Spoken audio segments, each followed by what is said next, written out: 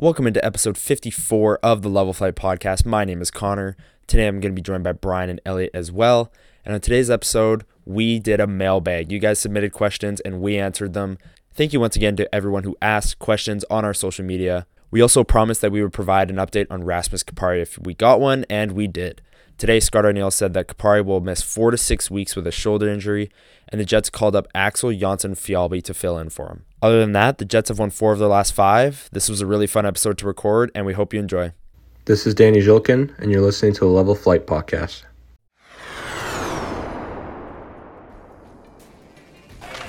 Maroon centers, Connor Hellebuck.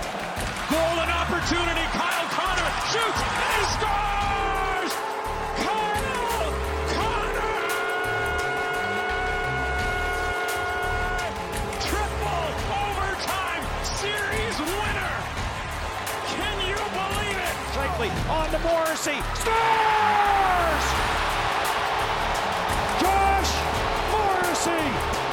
In overtime, and the Jets win it 5-4. And welcome into episode 54 of the Level Flight Podcast. We've got a full crew today. Elliot and Brian are here, and we've got a really fun episode. We've got a mailbag. If you saw on our social media, we reached out, asked for some questions, and you guys came through. We got a lot of really solid questions, so that's going to be fun. But before we get into that, Brian, how you doing? Good. I am on my second cup of coffee. I am, ready for the mailbag. We haven't done it in a while because we've been wanting to, and then we'd get to like the day before recording and go, oh, we forgot to ask. So we've managed to actually remember this time, and we are ready to hear what you have to ask us. I will just put in a note. We were in class Monday night, and Connor turned to me and went, "Oh, we need to do the mailbag." So it wasn't like it was. Yeah, it wasn't. Yeah. It wasn't like it was a better, more advanced time. But yeah. So Dylan Sandberg episode. I thought we'd get back to doing that. We've missed a couple. I thought about that last week after. I was like, oh, there's been no 53, but next two there's 54 and 55. So wait, who's 55? I'm kidding. I was about to say, I'm not sure. Anyways, I don't know. Maybe he just got a 7-year contract worth a lot of money. Yeah, I don't know. Maybe I have no clue who that is. But Jets anyway. Like throwing money around. Oh wait, no, they don't. Never mind. But they did. Yeah, they did. But they did. Let's get into it. Yeah, let's the Dylan Sandberg episode, mailbag. The Jets played 3 games over the last week. They beat Nashville 6-3, lost to Dallas 3-2, and then most recently last night they beat the New Jersey Devils without their top 2 centers 6-3.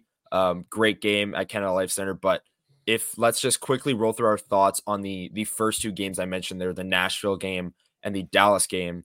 Nashville, Kyle Connor scores the hat trick, and his second goal was deja vu from the one he scored back in 2019 against the Predators. That was cool. Yep. Cool to see. But yeah, what did you guys think of this game? Elliot, I'll start with you. Divisional opponent, and they just kind of took care of business. Yeah, I thought the last little bit of play from the Jets, like I'd say the last 5, I know they were on a win streak, but they've looked good even in their losses. Like, just to talk on the Predators game, I thought they controlled play pretty well. I thought they actually came out, they had a good start. Like, I just thought it was a good performance altogether. Another good win for the Jets. And like, we may talk about it later in the show, but I think this team's rolling right now. I think that they're showing why they could be, I'm not saying cup contender, but I'm saying they could be a contender to go on for a long run here in the Western Conference. Like, as long as you get a decent enough draw, I like this game showed that if Kyle Connor is rolling, you've got production from the second line with Cole Perfetti and Ehlers. If that line can start to get going, the third line's going to chip in every once in a while. They're going to dictate play. And, well, the fourth line, we'll get to in the New Jersey games, a little banged up right now. But yeah, also, you also have to remember, this team is rolling without Gabe Vilardi. Yeah. Right? And for someone like Rick Bowness, where if Kyle Connor, Mark Scheifele, and Alex Iafallo are rolling, like we saw specifically in this game, yes, you put Velarde back on that top line, but if things aren't going the way you want them to, you have an easy switch. Yep. Like, I know someone has to move around and whatever, like Nemestikov probably drops, you put Velarde there. But anyway, speaking just to the specific game against the Preds, I thought everybody played well. I thought the Jets deservedly came out on top. Yeah, I mean, that was kind of a dominant performance against a team that you should beat. Brian, Dallas game, quick thoughts, and then we'll move into all of our thoughts from New Jersey. But Jets come up short against another Central Division opponent. They played a lot of them last week. Yeah, no, that was one of those games where it just felt like they weren't getting that little get up and go that they needed too early. And by the time that they finally looked like, oh, they're playing their best, they're playing their hardest, it was too late. It's like they've got that opportunity late to really press, and they can't really finish it off there. But I think, like most of us, though, a lot of us were focused on another game that was happening just after that. But the game itself, though, it just felt like they were just not fully there until it was too late. Yeah, I agree. And then, yeah, that other game of the day you mentioned, we are going to talk about that at the end. The Bombers beat the Lions and moved on to the Grey Cup. So we're going to, kind of recap that and then preview the upcoming Grey Cup Sunday. Should be fun. But the New Jersey game, the one that happened most recently last night, big 6-3 win. Rasmus Kapari leaves the game in the first or second shift that he takes. And it's a shoulder injury. They said they're going to know more today. They do practice at noon. So maybe I'll add in a note at the start of the episode or something if we do hear any news on that. But they go 11-7. They get Logan Stanley in. And then a forward goes down. So they're basically down to 3 lines. And yeah, it doesn't matter in the end, right? They win. Connor Hellebuyck, I thought, had a really strong game. He had 3 goals allowed, but I thought, it looked a little bit better, made some big stops. Did you guys have any major takeaways, Brian? I'll go back to you for this one. A dominant win, but a kind of an asterisk given what the Devils lineup had looked like. Well, there's 2 things. One, I'm going to quickly just circle back to what you said about Hellebuyck. I thought he was good. Mm-hmm. I do think there is still some concerns for me with some of those rebounds last night. Because there was some definite that really should not be coming out to where it is moments. So that's, I think, but I do think, though, he was still making the stops that, he's had a little bit of issues with this year. But in terms of the asterisk, I think yes, but also you have to treat this as if it's a team that's, lower than you in the standings. If you're playing a worse team and they don't have 2 legitimate 1A, 1B centers, you should beat them anyways. So I don't think it's an asterisk, more so as this is what you should do to teams that are missing good players, because we've seen in the past, the Jets have had a horrible tendency of losing games they should win based on who they're playing. I'm not saying the Devils are a bad team. They are a very good team. They have some issues with their goaltending, and they've had some issues with injuries, and they took full advantage of it. And that's something that this team has needed to do for a long time.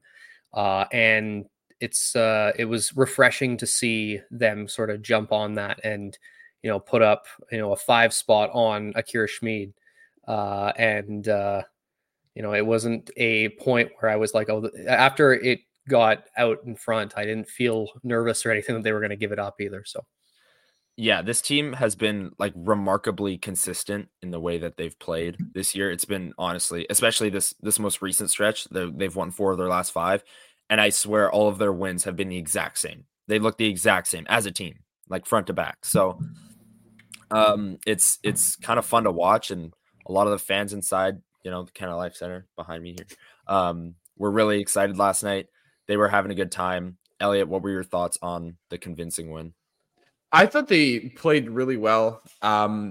Like Brian said, I think there was, I believe it was at the second goal, I think, where Hellebuyck kind of had 2 pad saves in a row, and both, one of them went off a pad, went into the slot, a Devils player shot it, it went off his pad again, and it went right to a Devils player with an open net.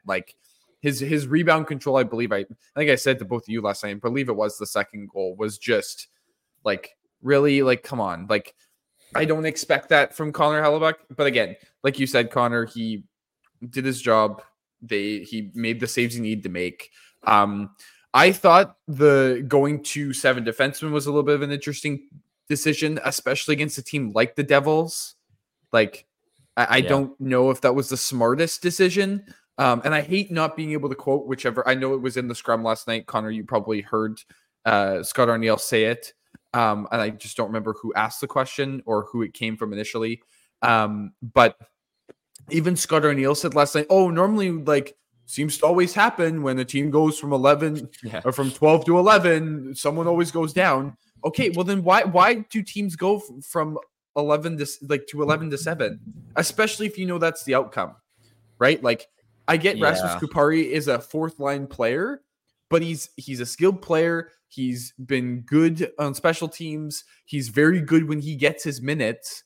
That's somebody you need on the ice right now. And I get their whole, we want to get Stanley a game and whatever, And I get they probably would have played Declan Chisholm up here if they didn't have the option to condition him down to the Moose. But I didn't personally think that the matchup for Stanley was there last night with the Devils. I get they're injured and all, but that's still a team that plays fast. They like to play in transition. That's just not Stanley who he is. But now I did think he looked fine last night. But yeah, I thought somebody you'd want to race to see if they can handle it. Yeah, yeah. You know, people will know if you've been listening to the show long enough. If you know, you know. But I'm not going to let you live that down for what it's worth. No, that's totally fine. I tell people all the time that I said that because it gets people to watch the show. Yeah, this is a great show. Anyway, pun incoming. I thought the Jets made Schmid look really Schmitty. Mid last night. Mid. Wow. But, I will say though, like in terms of the Stanley thing too, it's strange to me. They toss Chisholm down to the AHL in a conditioning stint and immediately put him into second pairing minutes.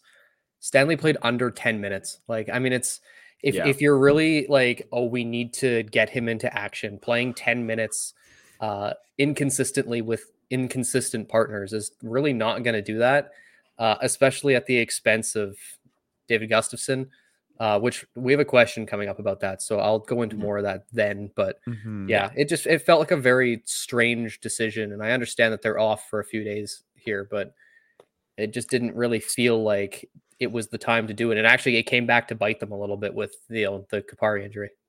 Yeah, and I just want to quickly mention too, Kevin Sawyer on the broadcast last night interviewed Stanley asking him how he'd been. And yeah, I get it. These guys are human. They want to be playing. And when they're scratched, they don't want to play. And so he said, well, and Stanley looked at Dylan Sandberg and went, well, because this guy's playing so well, I can't get in the lineup.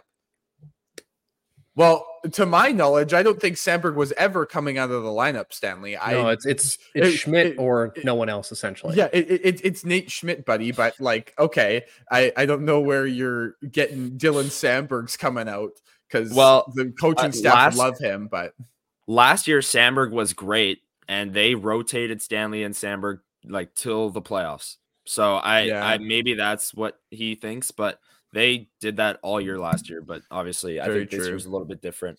Very true. But yeah, here's my thing. I don't mind we're going 11-7 to get this guy in, because Arniel also said, we don't play for 2 games. So what he was planning on doing was getting Ehlers and Perfetti more ice time, like 17, 16 and a half plus minutes of ice time. Excuse me. Because there's only really 3 forward lines, and you'd mix them onto that 4th line, right? But the reality of the situation is Kupari goes down, and Cole Perfetti still only ends up with 13 and a half minutes of ice time. So I don't know, like, he was planning on doing it. Your 4th line is one guy. Your 4th line is Morgan Barron. And then it ends up being he scored. And then it ends up being that the guys you wanted to get more ice time get less than usual. Like Perfetti's averaging like 14 and a half minutes. And of ice also, time, 14. why are you After not that playing him? performance All he's doing is putting up points. All he's doing is producing. Yeah. and playing well enough defensively, like He's our best Just- defensive forward. yeah, just Yeah. wow. There's two other guys that I would probably say are better defensive I forwards, think and one of metrically, them, though, like he is.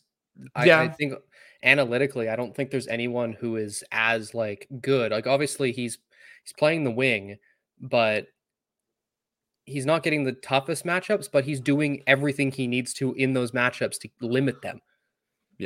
Right. Yeah. And it's interesting because I don't see where, like, if you're gonna go 11-7 to get a guy in, fine, and you want to play other players, fine, but that didn't end up happening, and you could just take Schmidt out. Like that's happened once this year. Is the Vegas game. You can just sit Nate Schmidt. You don't have to go 11-7 to get Stanley for in. Logan Stanley, Um, which is what happened, like you said. Right. So I don't know. It was puzzling, but it ended up working. So You know, they Um, just ended up playing. Granted, I'm gonna put a little bit of an asterisk beside Ehlers because he spent his fair share in the box last night. right. But he ended up playing Perfetti, Barron, and Ehlers about the same amount of time that you would get from a third or fourth line. So he did manage to get them time with Barron. I guess. Yeah. He essentially said, "This is the fourth line now." Yeah. But I don't understand though how you can look at Cole Perfetti and not say we need to get him as many minutes as possible. Yeah. And I we're going to to- I talk about totally Perfetti in agree. the mailbag here. I just want to say too about ice time. As much as I did mention like the Lowry, I almost said Nemestikov, Niederreiter line, like that third line with also Mason Appleton. You also have to remember that line gets deployed more than a third line normally would, so they play more second They are line the second minutes. Yeah, they are the second line. So you have to No matter what the Jets try to tell us in their lineup graphics, that is the second line. And then you're getting that. But the thing is, though, I understand that he penalty kills and he does other things, but there is such a disparity between Nemestikov, Perfetti, and Ehlers in their ice time. Like Nemestikov had 17 minutes. Yeah. Like how can you explain the 4-minute difference when Perfetti's the one who's, he's got he's scored in 4 straight and has like an 8-game point streak or something like that. Yeah, 7 or something like that. Yeah. Perfetti's been fantastic. It's really something. 4 goals, 2 assists since last 5. Sorry, There you go. sorry to cut you off. Play the guys who actually produce, because eventually other guys are going to go through cold streaks. Like you can't expect Connor Scheifele, Iafallo to be putting up like 7 points combined a night like they have over the last like week or so. Like Iafallo has put up the same amount of points this week than he had in the entire season up to that point. Yeah, Connor has Kyle Connor now tied for the league lead in goals with Austin Matthews with 13, which I think is still we're keeping pace with the Sharks as a total on the year. Because I think at one point last week, Austin Matthews had more goals than the Sharks had scored total. So Connor now challenging the Sharks to see what he can do. Absolutely. I just quickly on the Connor thing, I just want to bring everybody back because we've gone through the 1 year on the podcast and the 50th episode. What was one of the first topics we talked about on this show? Both of you. His ice cold start last year. Yep. And what has he done this year that it's been the complete opposite? Yep. He is absolutely just rock solid. Well, like it's crazy to me, and I think we all said it essentially a year ago that he's going to be just fine. He will find a way, and he ended up being fine last year. And I'm surprised actually over the offseason, we didn't even talk about him going on a cold start. Like it's like we knew that he wasn't going to come out cold again. Yeah. But I think he's a very streaky shooter. Like he's either scoring a lot or he's not scoring at all. Right. Like he is, and I think we all noted that last year as well. Like he's I'm going to score 2 or 3 on a night, or I'm going to not score. Or if I haven't scored in a while, I'll score 1, then none, and then go on a streak where I score 3 games in a row with 2, and I look like I'm the best scorer in the league, and then he just goes silent again. It's kind of similar to what we saw from 2016 Patrick Laine or 2017 Patrick Laine, where he would score like 3, 4, 5 goals, and then we wouldn't see a goal from him for like 5 games, and then he would have another hat trick. But the other thing is, though, we didn't see that Kyle Connor until January last year. Yeah. Had he scored at even half of that pace, he would have been like a 50 goal scorer last year. Like he's on pace for 60 plus goals right now. What we need to realize is at some point he's going to regress. But as long as he doesn't regress to how rough it was last year, we're probably getting 45 to 50 out of him almost guaranteed this year. Yeah. And it's just... He's there. Yeah. I think at some point or another, we're going to get 50-goal Kyle Connor, and I think this is it. Yeah. I think this is the best chance he's ever had with given the start, 13 goals in 15 games. That's really, really good. And then I want to bring up the shooting percentage. I mean, it was kind of obvious that this was coming, but not to the extent that it is. His whole career, he's been 16%, above 15%. And then last year dipped all the way down to 11.5%. This year he's up to like 19.5%. So that's like a little high. His average is around the 15% mark, but still, if he's shooting 15% from this point forward, like he's still going to put up 55 goals. Yeah, exactly. So what's he on pace for? 65, 67, something 65, like that. But like, yeah, it's not like that he's going to get there. But like, I think it's something to note that like we haven't talked about it a lot. He just got recognized as the NHL second star of the week for last week. Like, he is. If there's a definition of he's back, I think that he is back. I do agree that he has the best chance to win any sort of scoring award this season. Also, being that none of the other like normal candidates are like McDavid's not off to a great start. Matthews, he's tied with Matthews, but Matthews isn't off to like this 17 goal. Like I mean, he's got 13 in like 15 games. 13. Like he had 2 hat tricks to start the year. Yeah, but Austin Matthews is going to finish the year with more goals than Kyle Connor. USA Hockey like, just sitting back with their popcorn and watching their 2 best US goal scorers right now, with Jason Robertson starting to look like he's coming alive. Like USA Hockey's goal scoring is frightening, and Canada's goaltending is also frightening. So if they played best on best right now, USA would win. That I don't even think that's a hot take either. But anyways. We said we wanted to go shorter with game recaps, and here we are at 22 minutes. So, if you're on video right now, you can see me looking down. I am surfing natural stat trick because I'm trying to push a Perfetti narrative later on with this question. So I'm not unengaged here, but this is what I'm doing here. I've got a narrative. We shouldn't be pushing narratives, but we're pushing all sorts of narratives, and all of them are involving Cole Perfetti. You know what? Goal Perfetti? Absolutely. Yeah. 4 straight. All right.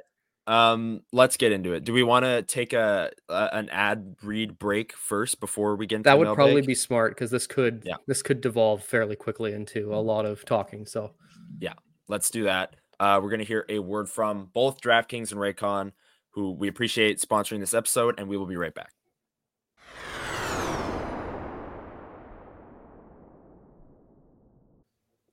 Bet the action on the ice with DraftKings Sportsbook. After the Jets have gone on this little run here, did you know they're still plus 750 to win the Central Division? Something to think about for sure. Download the app now and use code THPN. New customers can get $150 instantly in bonus bets for betting just $5 on hockey. That's code THPN, only on DraftKings Sportsbook, an official sports betting partner of the NHL. The crown is yours. Bonus bets expire 168 hours after issuance. See dkng.com/hockey for eligibility and deposit restrictions, terms, and responsible gaming resources.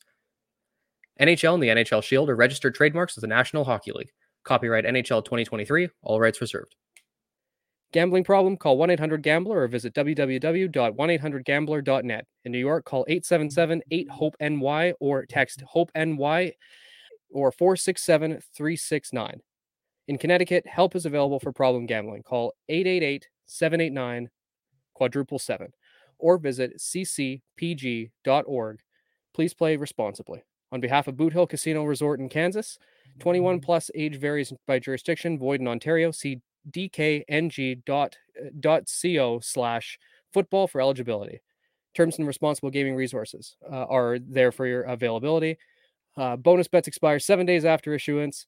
Eligibility and deposit restrictions apply. It may be too early to start decorating for the holidays, but it's never too early to start your holiday shopping. Why not take care of it now before the crowds and packed calendars make shopping a total nightmare? Especially when you can get some of the best deals of the season well before Black Friday. You can shop Raycon products now and save up to 50% off because their early Black Friday sale is going on right now. You've heard us talk about Raycon's products before, several times on this podcast. And, Raycon made a name for themselves in the audio space.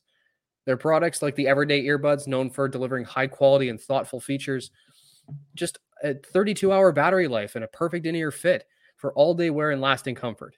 And this past year, they expanded their entire business with the introduction of Raycon Home and Raycon Power Tech.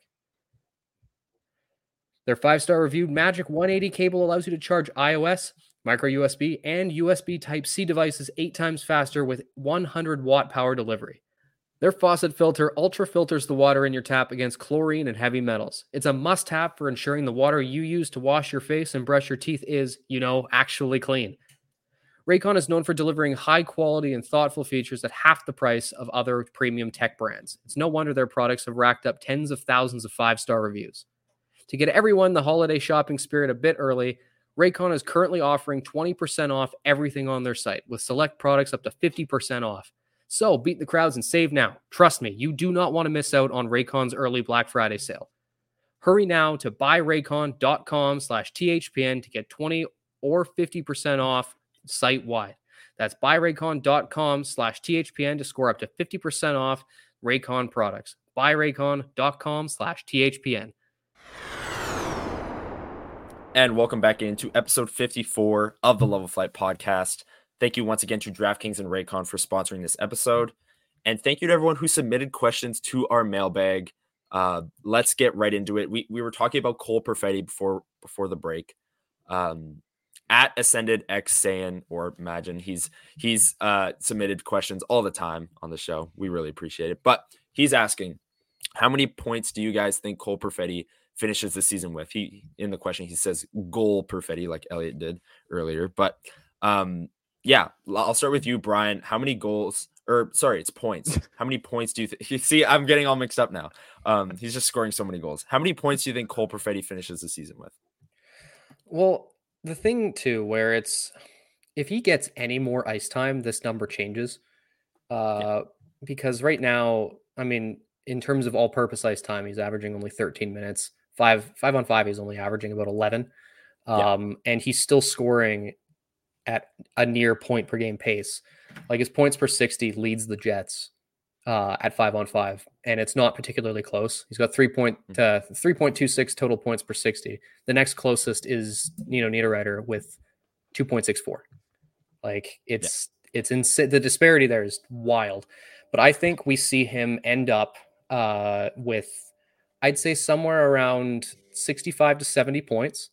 And, at his current rate, you're probably going to see about 20 goals. And I think that is something that in his year, he's 21 years old and he missed the better part of last year and the year before. And he's coming in and looking like this and playing a rock solid defensive game. That's why he was picked in the top 10. That's what we've been looking for. That's what we're getting. He's scoring. He's, putting up points. He is making everyone else look great on the ice because he's able to just feed passes through and have guys with wide open nets. So I think you're looking at probably around 20 goals, 65 to 70 points. I think he pushes closer to a point per game, though, if he finally starts getting that ice time. And you could see closer to a 70 to 80 rather than that 65 to 70. Yeah, I agree. Yeah. I like you said, Brian, I'm in that 60 to 70 range, probably a little bit lower than 70, just because of the current ice time.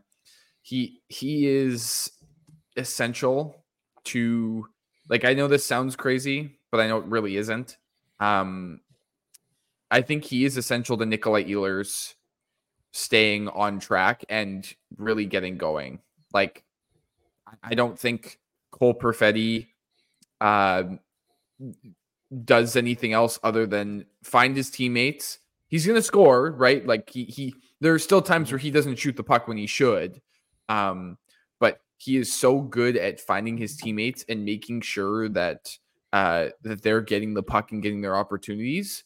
And so for a guy like Ehlers, who shoots the puck a lot, who's a puck dominant player on his line, I think that's huge. So I think him paired up with Ehlers, and if Ehlers can actually start to get going and Perfetti doesn't have to rely on Nemesnikov to put up points for him to continue his point total going up, I think we're going to see a really good season out of Perfetti. But I like Brian said, I'm very impressed after the last 2 seasons of being injury riddled that he has started the first 15 games and he is playing as well as he is, honestly.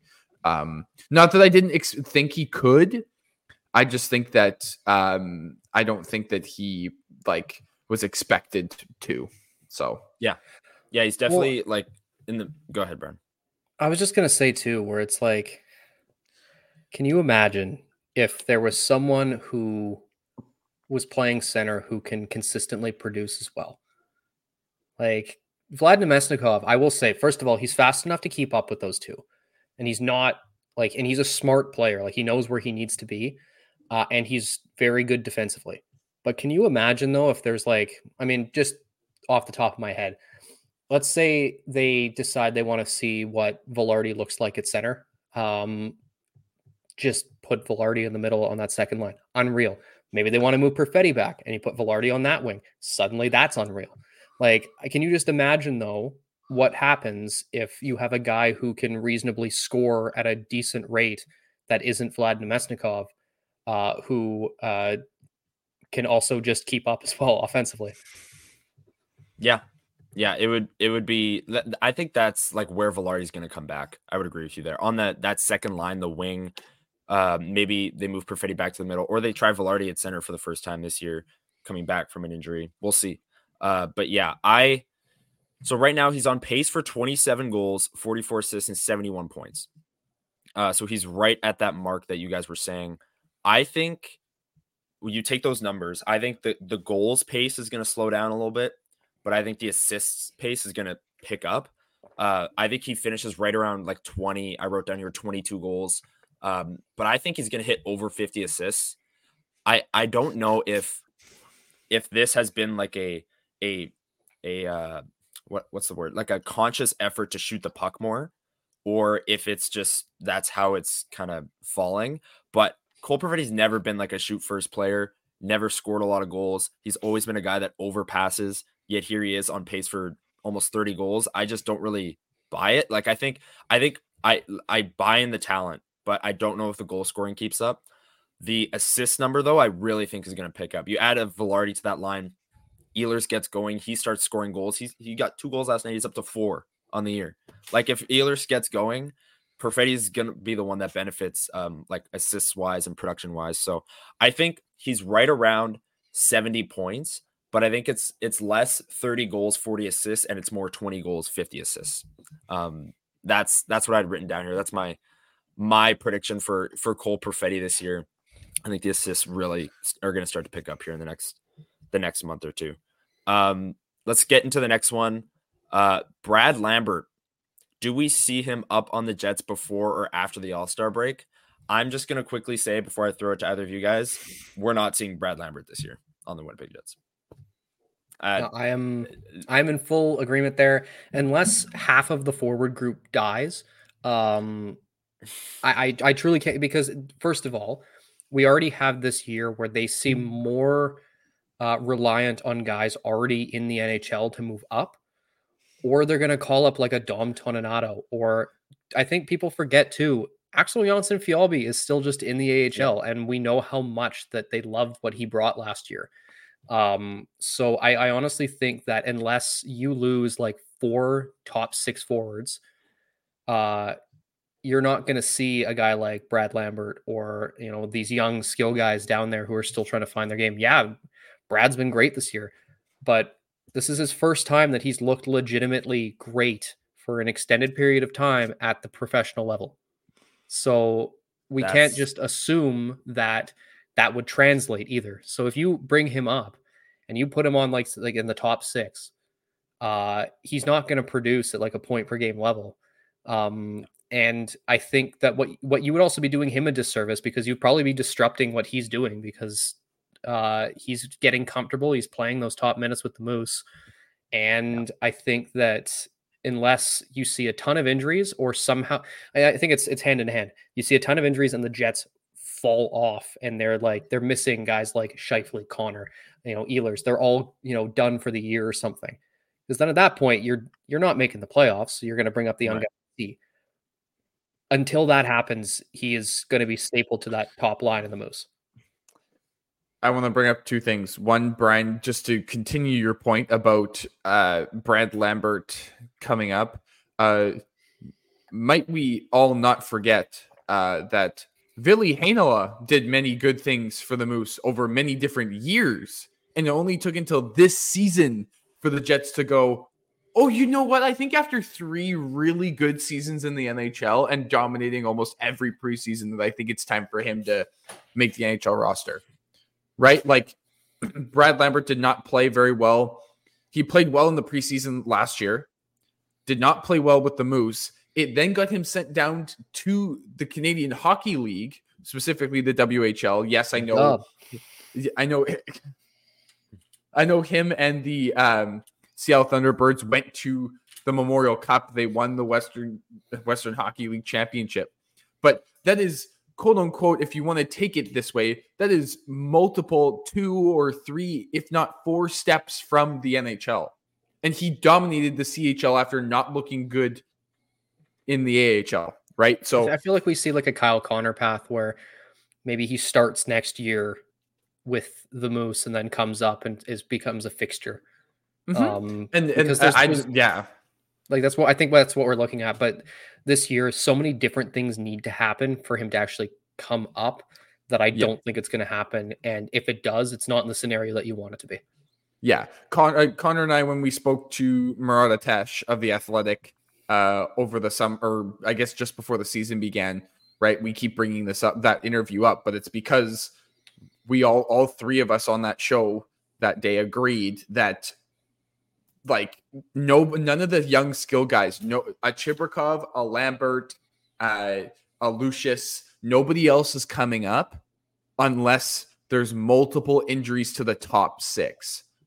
And I know we're about to talk about Gustafsson here in a little bit, and we've talked about the Kupari injury, but the Jets aren't going to be calling up a skill guy for a bottom 6 injury. Even though Kupari is more of a skill guy in the bottom 6, he's still a bottom 6 player to the Jets, and so they'll just bring up an Axel Jonsson-Fjällby, a Toninato. Yeah, they will bring up somebody else that's not one of the skill guys. And that's not to say that those skill guys aren't playing well enough to, quote unquote, get an opportunity. It's that the Jets just don't like doing that. And so that's just against what they do.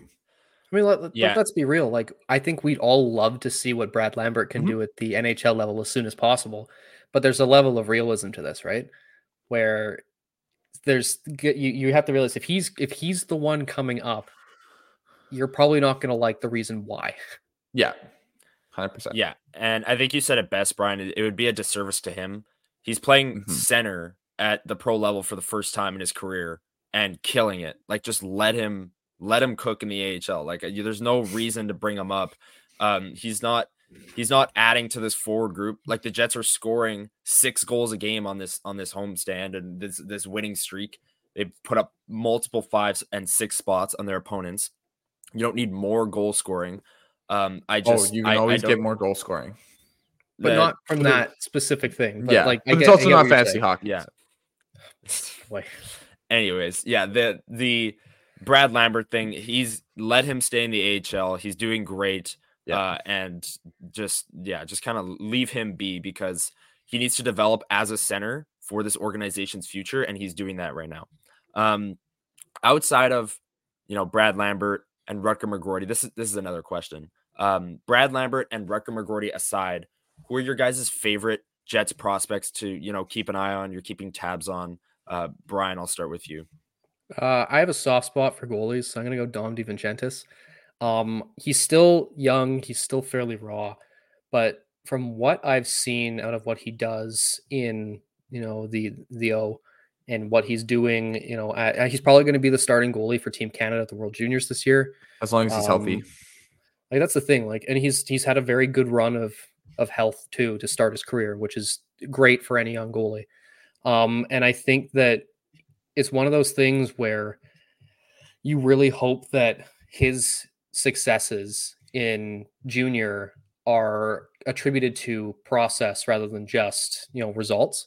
Because if it's attributed to process, then suddenly the Jets are looking real set up for the future. And then, Thomas Milic is no slouch either. Like he went down. He started in the ECHL this year, did really, really well. He was just called up to the Moose, had his first action in relief of Oskari Salminen.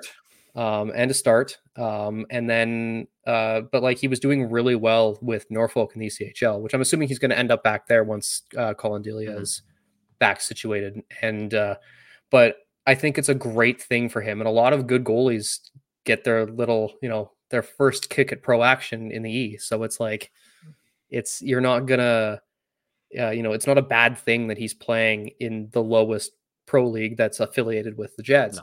I think it's great for him. A good example of this, and I think we're going to see him either before the end of the year or the start of next year, but in Detroit, Sebastian Cosa, I'm not 100% sure. He played all of last year with the Wings ECHL affiliate, and he came a long way, and now he's playing decently with Grand Rapids in the AHL.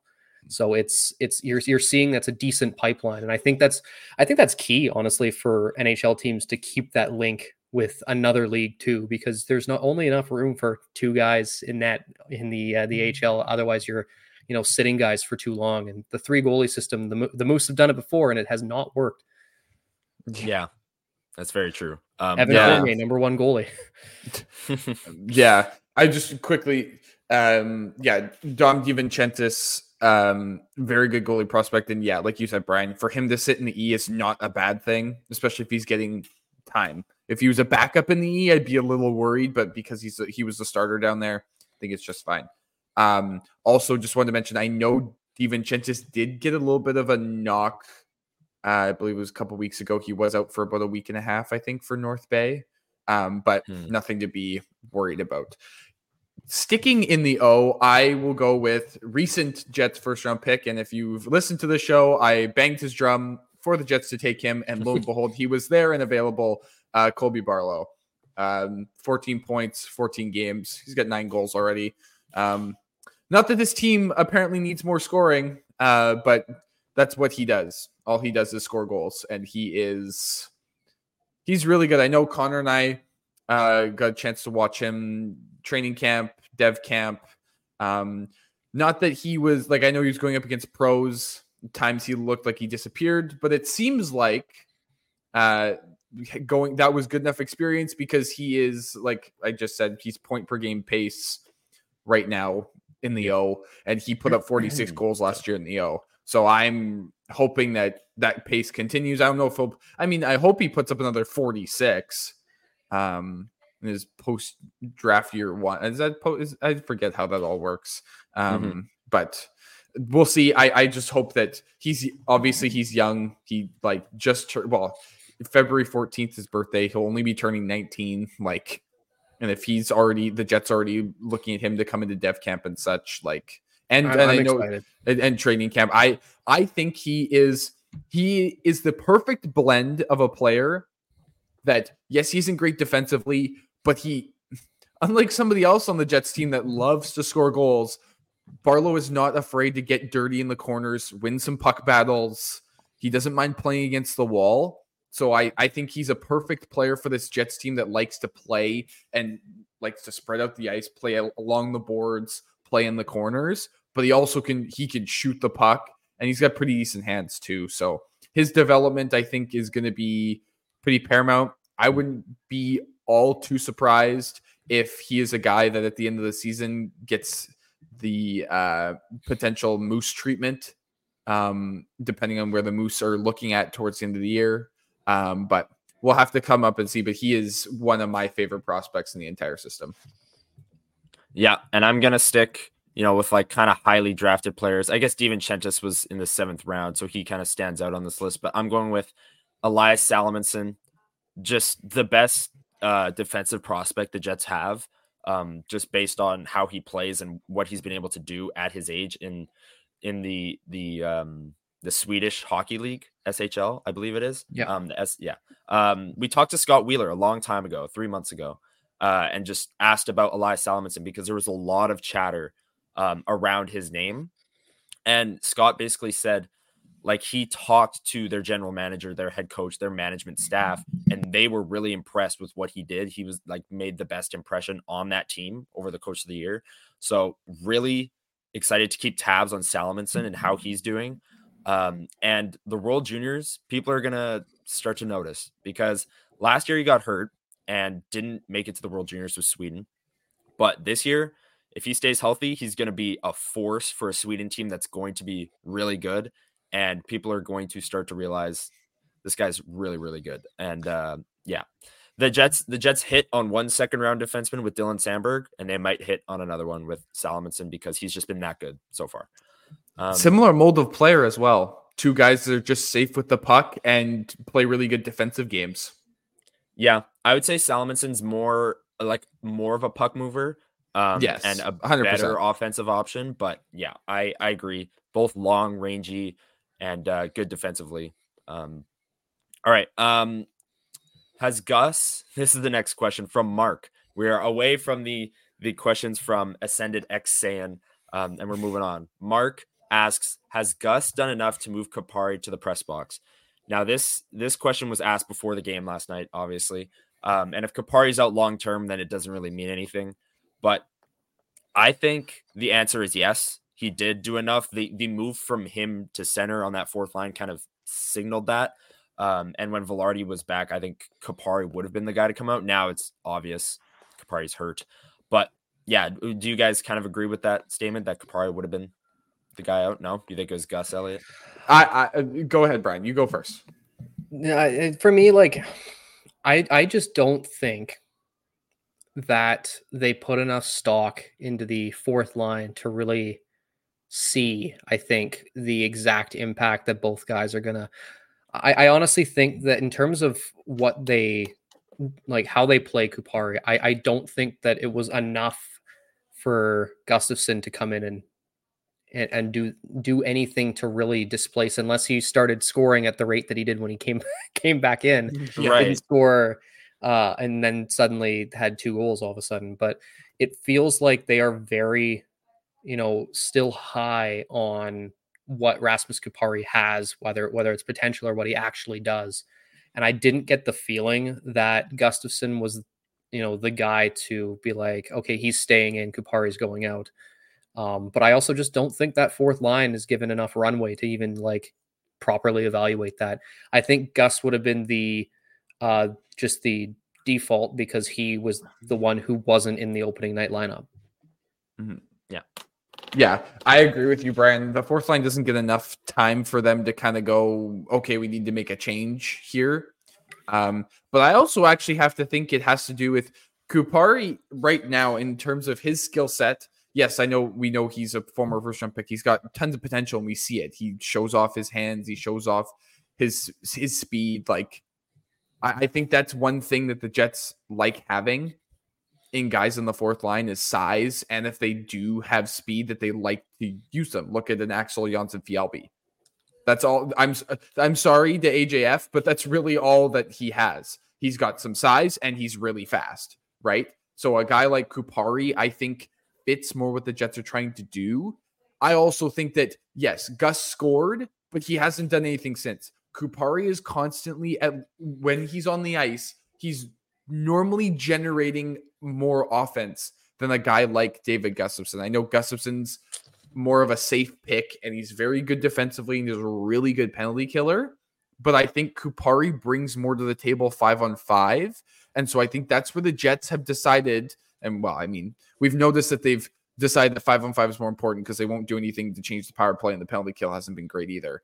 But the Jets have decided that 5-on-5 is trying to be their thing because that's where you spend most of your time during a game for the most part.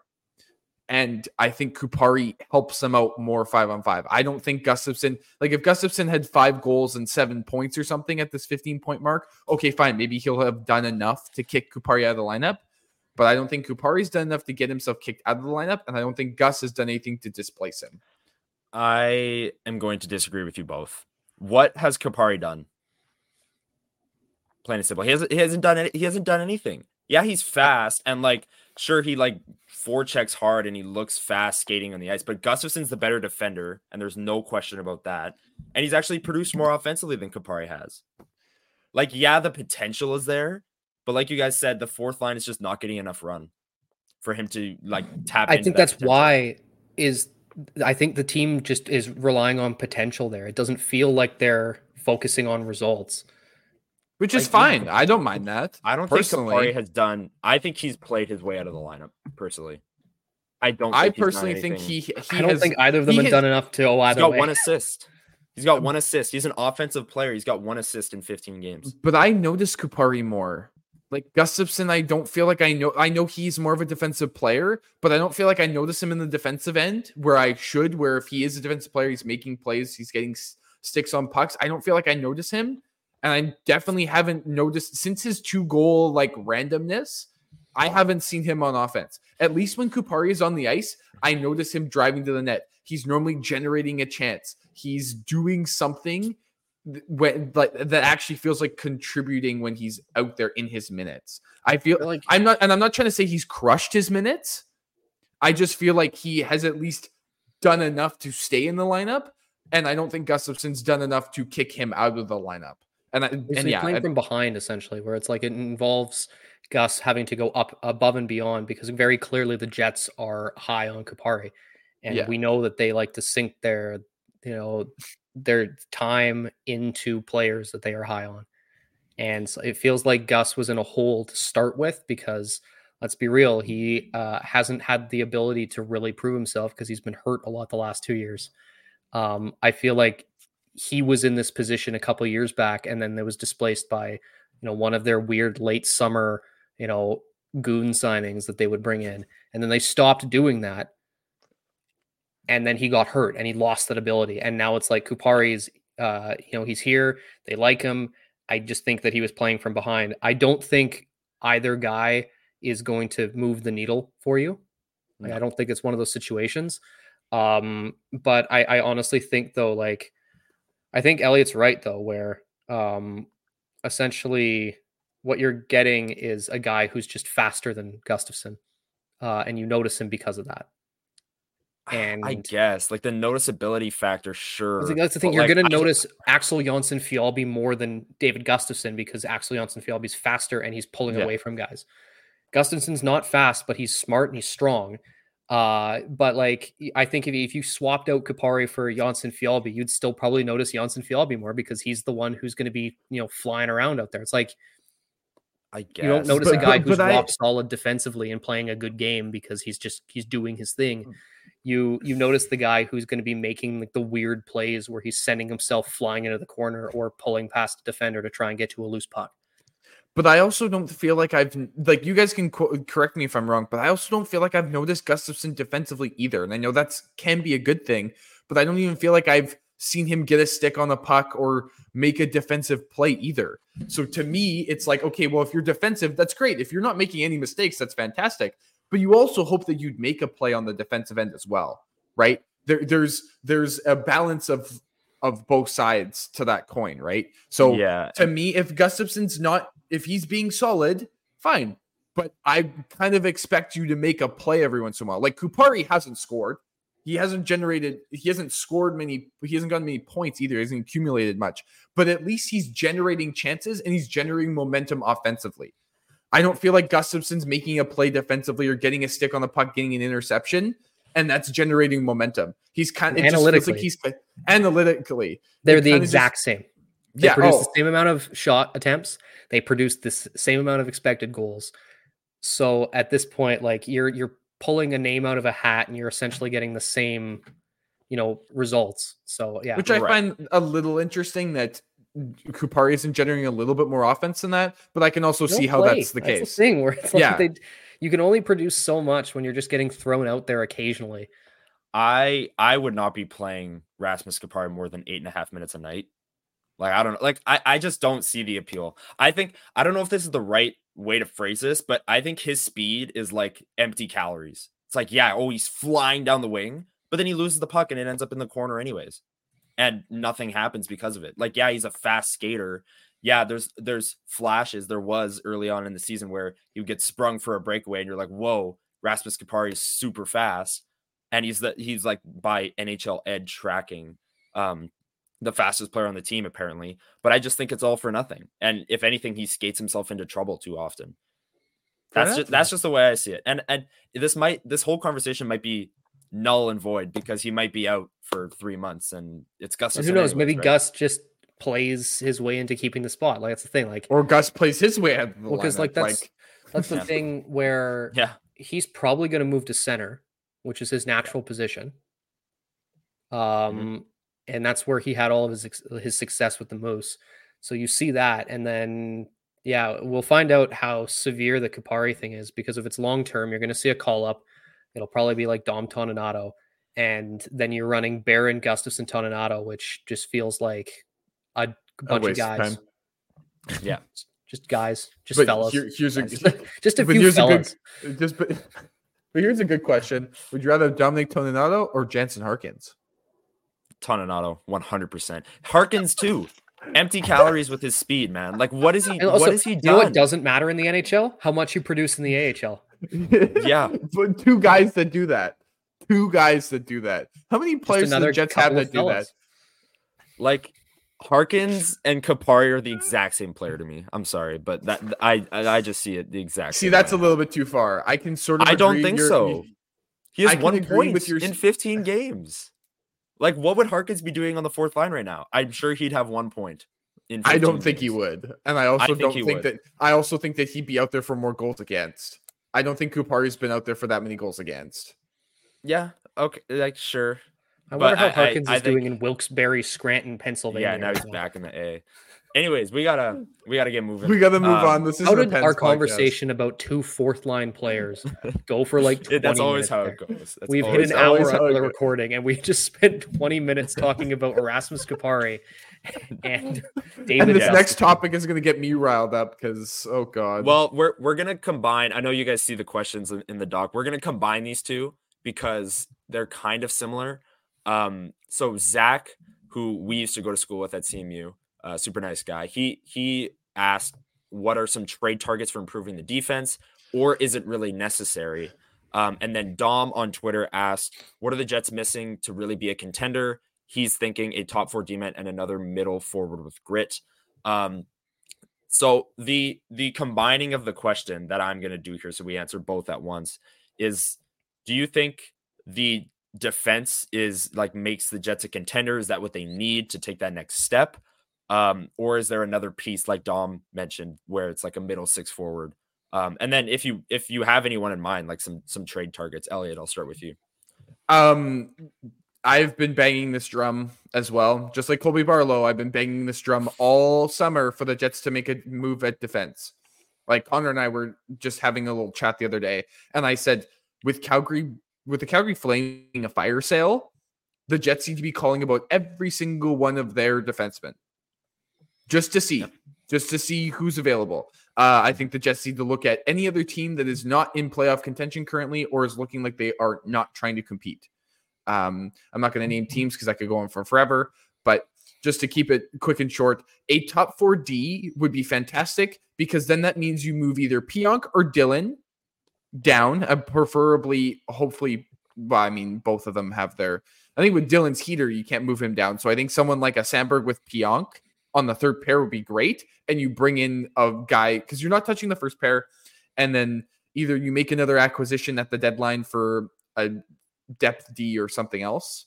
But personally, I think if the Jets brought in a top 4D, I think that increases their chances of, I think, especially competing in the Central even better.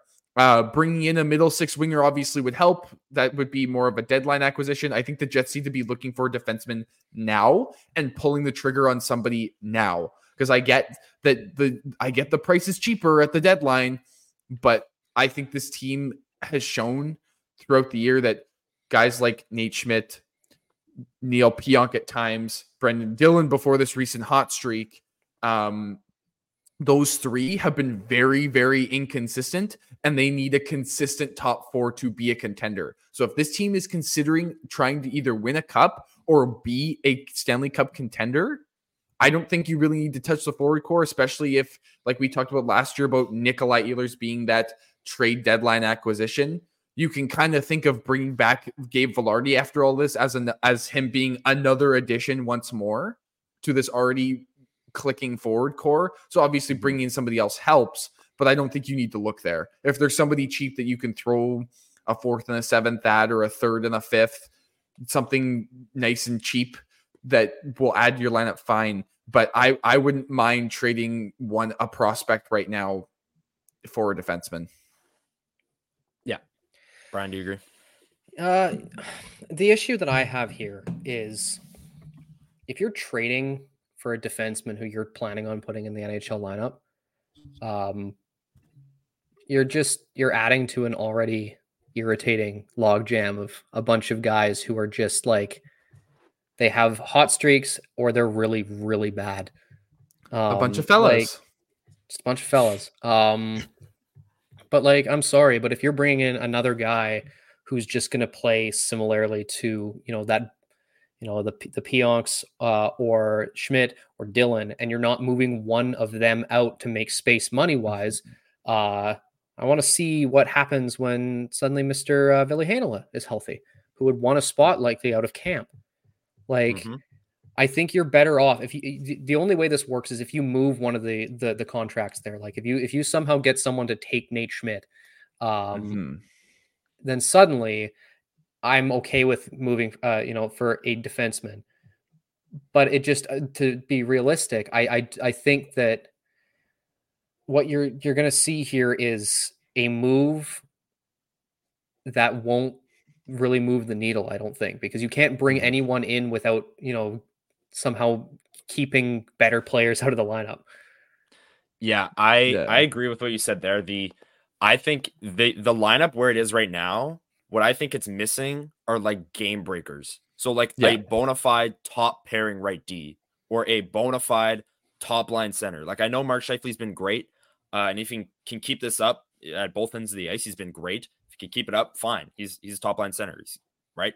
But I think they're missing like those top end of the lineup players, and you're not going to get that until the deadline when a Timo Meier becomes available, or whatever the case may be. Now, the question is, for me at least, is whether or not they should even make a move like that, depending on where they're at the deadline, because let's be honest, I'm not 100% sold on the Jets as like a contender yet. I know they've won 4 or 5. I know they're rolling. But I was walking. I carpooled with Jacob Stoller of the Hockey News and Yahoo Sports. Does great work. Go check him out on Twitter. We were talking about this yesterday. The Jets against playoff teams, their record is bad. Like, okay, they can beat up on New Jersey without their top 2 centers, Nashville, St. Louis, Arizona. Great. They've lost twice to Vegas. They got curb stomped by LA. And they lost to New York. They lost to Dallas. Like, what's their most impressive win of the year is probably Florida in the home opener. Florida's been really good this year, but Florida's D-core at the time was like, I think I almost suited up at third pairing lefty for them that game. Like, it was rough. Like they were hurting on the back until end. they start beating the teams that they need to actually beat to get on their way to a cup. It doesn't matter. Like, you can the whole thing with this is, you notice also too, teams that win have more than one portion of their game. Jets play one of the best games in the NHL at 5-on-5. Mm-hmm. You put them on the penalty kill or on the power play, they're entirely different team. Yep. So if you put everything together, I say even if they get a better power play percentage, because you can then cover some deficiencies up with the goal scoring. Better power play, I would start arguing that maybe, yes, they are getting into that contender view. But you can't score on the power play consistently. You can't stop other teams from scoring on the power play consistently. Mm-hmm. 5-on-5 is only a portion of the game. You actually have to put other things together for it to actually work. And there's something to be said, like they're beating the teams they're supposed to, which is something we haven't seen in years past. They would lose these games weirdly to San Jose. Not beating the ones they need to. Right, exactly. Like I think another one of their most impressive wins was Detroit, where Detroit was at the time, I think 6-1-1, one like top 3 team in the league. And then they beat them on the road 4-1, right? And Hellebuck looked great. He arguably stole that one a little bit. But that's what you need from, Hellebuck, your Vezina winning goaltender. And it feels like they're right there.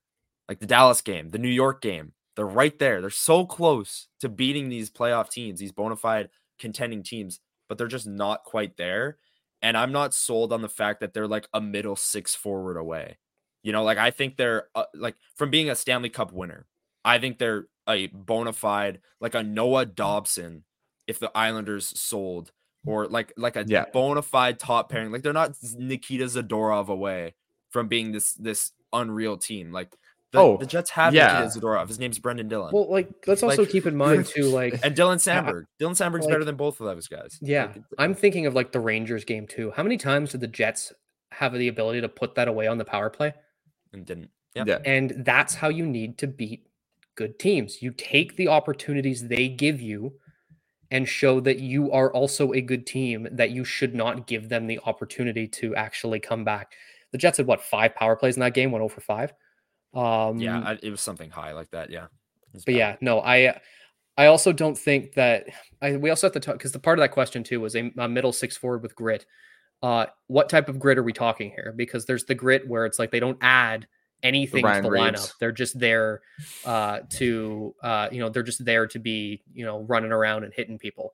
Or is it the grit like what Tampa did so well over those few years there, where they get those guys that they're gonna make you really, really angry to play against. Corey Perry. But they're also I wouldn't even say Corey Perry. I would say like Brandon Hagel or a Barclay Goodrow. Obviously not for the price.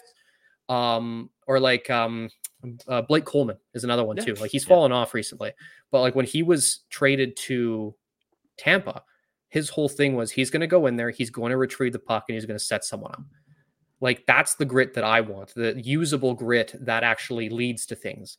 But that being said, you have a reliable middle 6 forward right now playing on your top line that might at some point end up back in the middle 6. Right. Yeah. And you also have, just bona fide goon and Nikolai Ehlers in the middle 6 already. So there's no point in adding. I want to quickly preface that when I said Calgary, that was my example. I also want to say that I don't want the Jets to just trade for like Nikita Zadorov. Right. Like they need to be. I agree with you, Connor. When I made that statement of I want them to make a trade, it needs to be for somebody who's going to make a difference. Someone that is going to put up either points or is going to be like so rock solid defensively, like more than like a Dylan DeMello or a Brendan Dillon. Like it needs to be somebody that is going to make an absolute difference. Like you said, a game breaker. That's why I mentioned throwing in a prospect, because that's what you're going to get. You're going to have to trade a prospect, and potentially a roster player like a Nate Schmidt or a Brendan Dillon or a Neil Pionk for a game breaker. Like that's, and I even at that point, I still don't think the Jets are a Stanley Cup contender. But I do think that if they make that move, they're closer. They're closer, but I would actually say that they would go on a run in the Western Conference. Like not that I would bet on it, but I wouldn't be surprised if they, like you said, like if they stacked it up, they traded for a Noah Dobson, and then the Jets went to the Western Conference Finals. That I wouldn't bet on it, but if they did it, I go, okay, that makes sense. They traded for a game breaker, they gave up assets, and that's what it got them. Yeah, I got what you were saying with the Calgary thing, but that's a good clarification. The Noah Dobson thing, I like the Islanders have just been bad to start the year. I'm just throwing a random name out there, but same thing. Yeah, same thing. It's just it's somebody out there that does something that nobody else on this roster is doing at the moment, right? Yeah. Someone that is going to make plays either defensively or on the offensive zone that are going to win you games. Yeah, let's get into the final 2/3 questions of the mailbag. Thanks again to everyone who submitted questions. These are great. Gives us something to debate. When this is from Rebel, who has submitted questions almost every time we've done a mailbag. He just likes to hear his name being said. Exactly. But he asked a two-parter. When Gary Bettman retires, who takes his place? And at Chipotle, do you prefer a bowl or a burrito? Now, I don't have an answer for that first one. Like I don't know enough. I don't have an answer I'll for let you either of go. those questions. I'll let you Okay, go, so- Brian, because I don't know enough about like the NHL media Executive or, like, board. I don't Yeah. either, Yeah. which is why I'm going to go off the board here. I goodness. think there's I'm going to answer both questions here. First one, when Gary Bettman retires, Dwayne "The Rock" Johnson will become the commissioner of the NHL Oh my because he keeps goodness. Oh, I thought saying you were that gonna say he wants to get Elon more Musk. involved. He wants to get more involved in like sports management because he's like, I love running the XFL. So I'm like, the next natural step is to take over the NHL and then turn it into just professional Naturally. wrestling on ice. But then, I mean, it already is, but but then what we're going to be able to do here is we're going to, first of all, make clear that we don't have Chipotle in Winnipeg. Yeah. But I know enough about the sort of like that sort of restaurant, like a Qdoba or a Burrito Qdoba, Splendido, stuff like that. Or a Barburrito is where that's by default. So we have the option. I'm going to go with a bowl because it just feels It's the like- only right choice.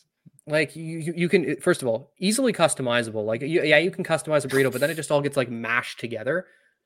Yes. When it's a bowl, it feels like you get the choice of how you want to layer things, and then it's just like you're eating just like a delectable meal.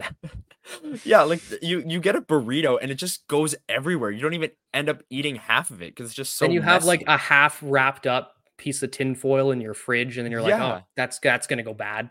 Yeah, you got to play with the tin foil to like bring it down to take another And then bite it's of the soggy. burrito.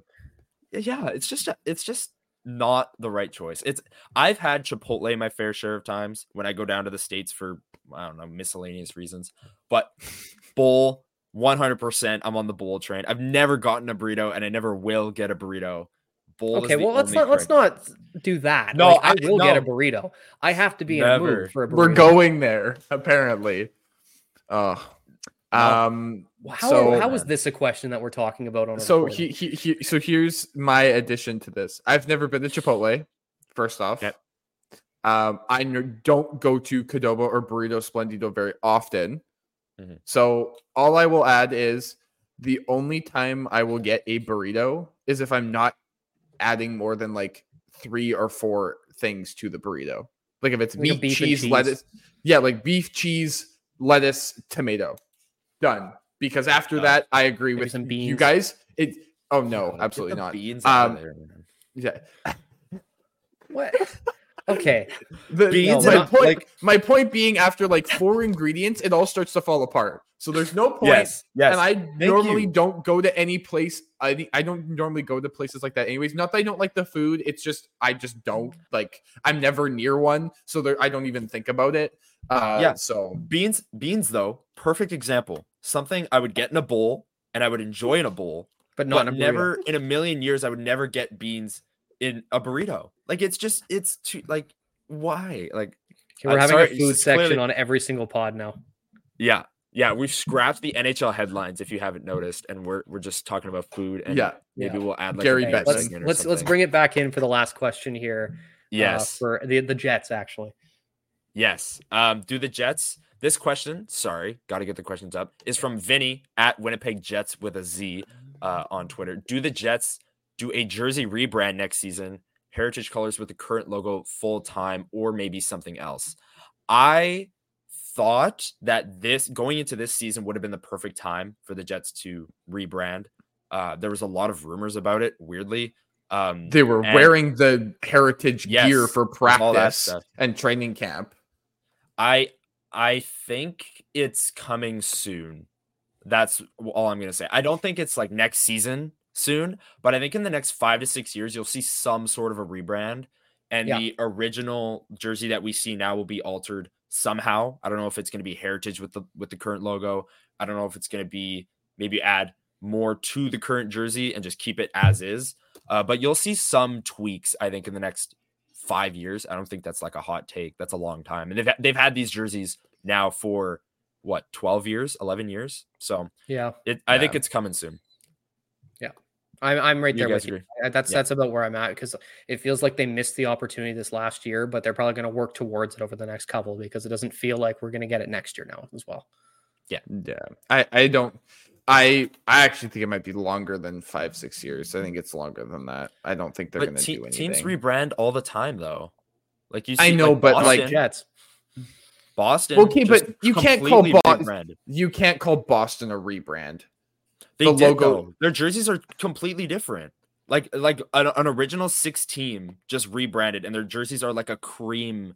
Like their road jerseys are like a cream. They're not even white. Yeah, but Like the logo, like I'm just I don't saying. know. Like Either original don't 6 want to get teams are too much. rebranding. This is too Don't deep. want to get too. Yeah, it's too deep. I don't even want to call like teams like Boston, the Leafs, Montreal. They don't really rebrand. It's No, more not a like rebrand. it's a just changing the refresh. jersey. It's a Yeah. refresh. Like look at the Leafs.